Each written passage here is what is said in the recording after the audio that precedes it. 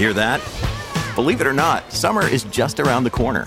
Luckily, Armor All, America's most trusted auto appearance brand, has what your car needs to get that perfect summer shine.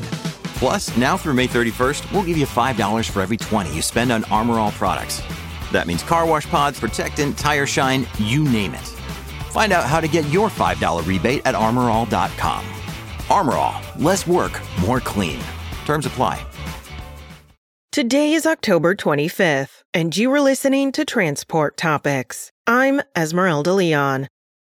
McLeod Software CEO Tom McLeod discusses why trucking companies should use this softer freight market to better understand freight lanes, learn more about generative AI, brush up on cybersecurity best practices, and spend more time with customers. Tune in to our Roadshow podcast at ttn.ws/McLeodRS14. Now let's dive into the day's top stories. California has suspended General Motors' Cruise unit from operating driverless vehicles in the state, saying they're not safe for public roads. The decision by the California Department of Motor Vehicles took effect immediately yesterday, and the agency said there's no set length for the suspension. The move comes after several high-profile accidents in San Francisco, but Cruise protested the decision, saying, quote, "We develop and deploy autonomous vehicles in an effort to save lives," end quote.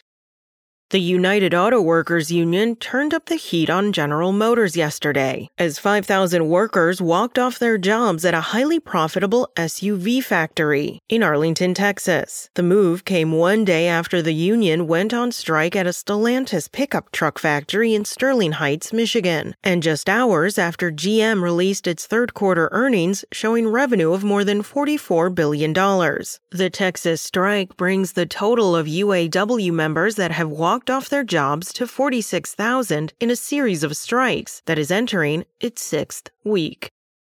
The Commercial Vehicle Safety Alliance reported that 12.6% of trucks inspected for brake-related violations during Brake Safety Week in August were placed out of service by commercial vehicle inspectors. Officers in Canada, Mexico, and the United States conducted 18,875 commercial motor vehicle inspections during the August 20th to 26th special enforcement effort. Last year, 13.3% were placed out of service during the annual event. That's it for today. Remember, for all of the latest trucking and transportation news, go to the experts at ttnews.com.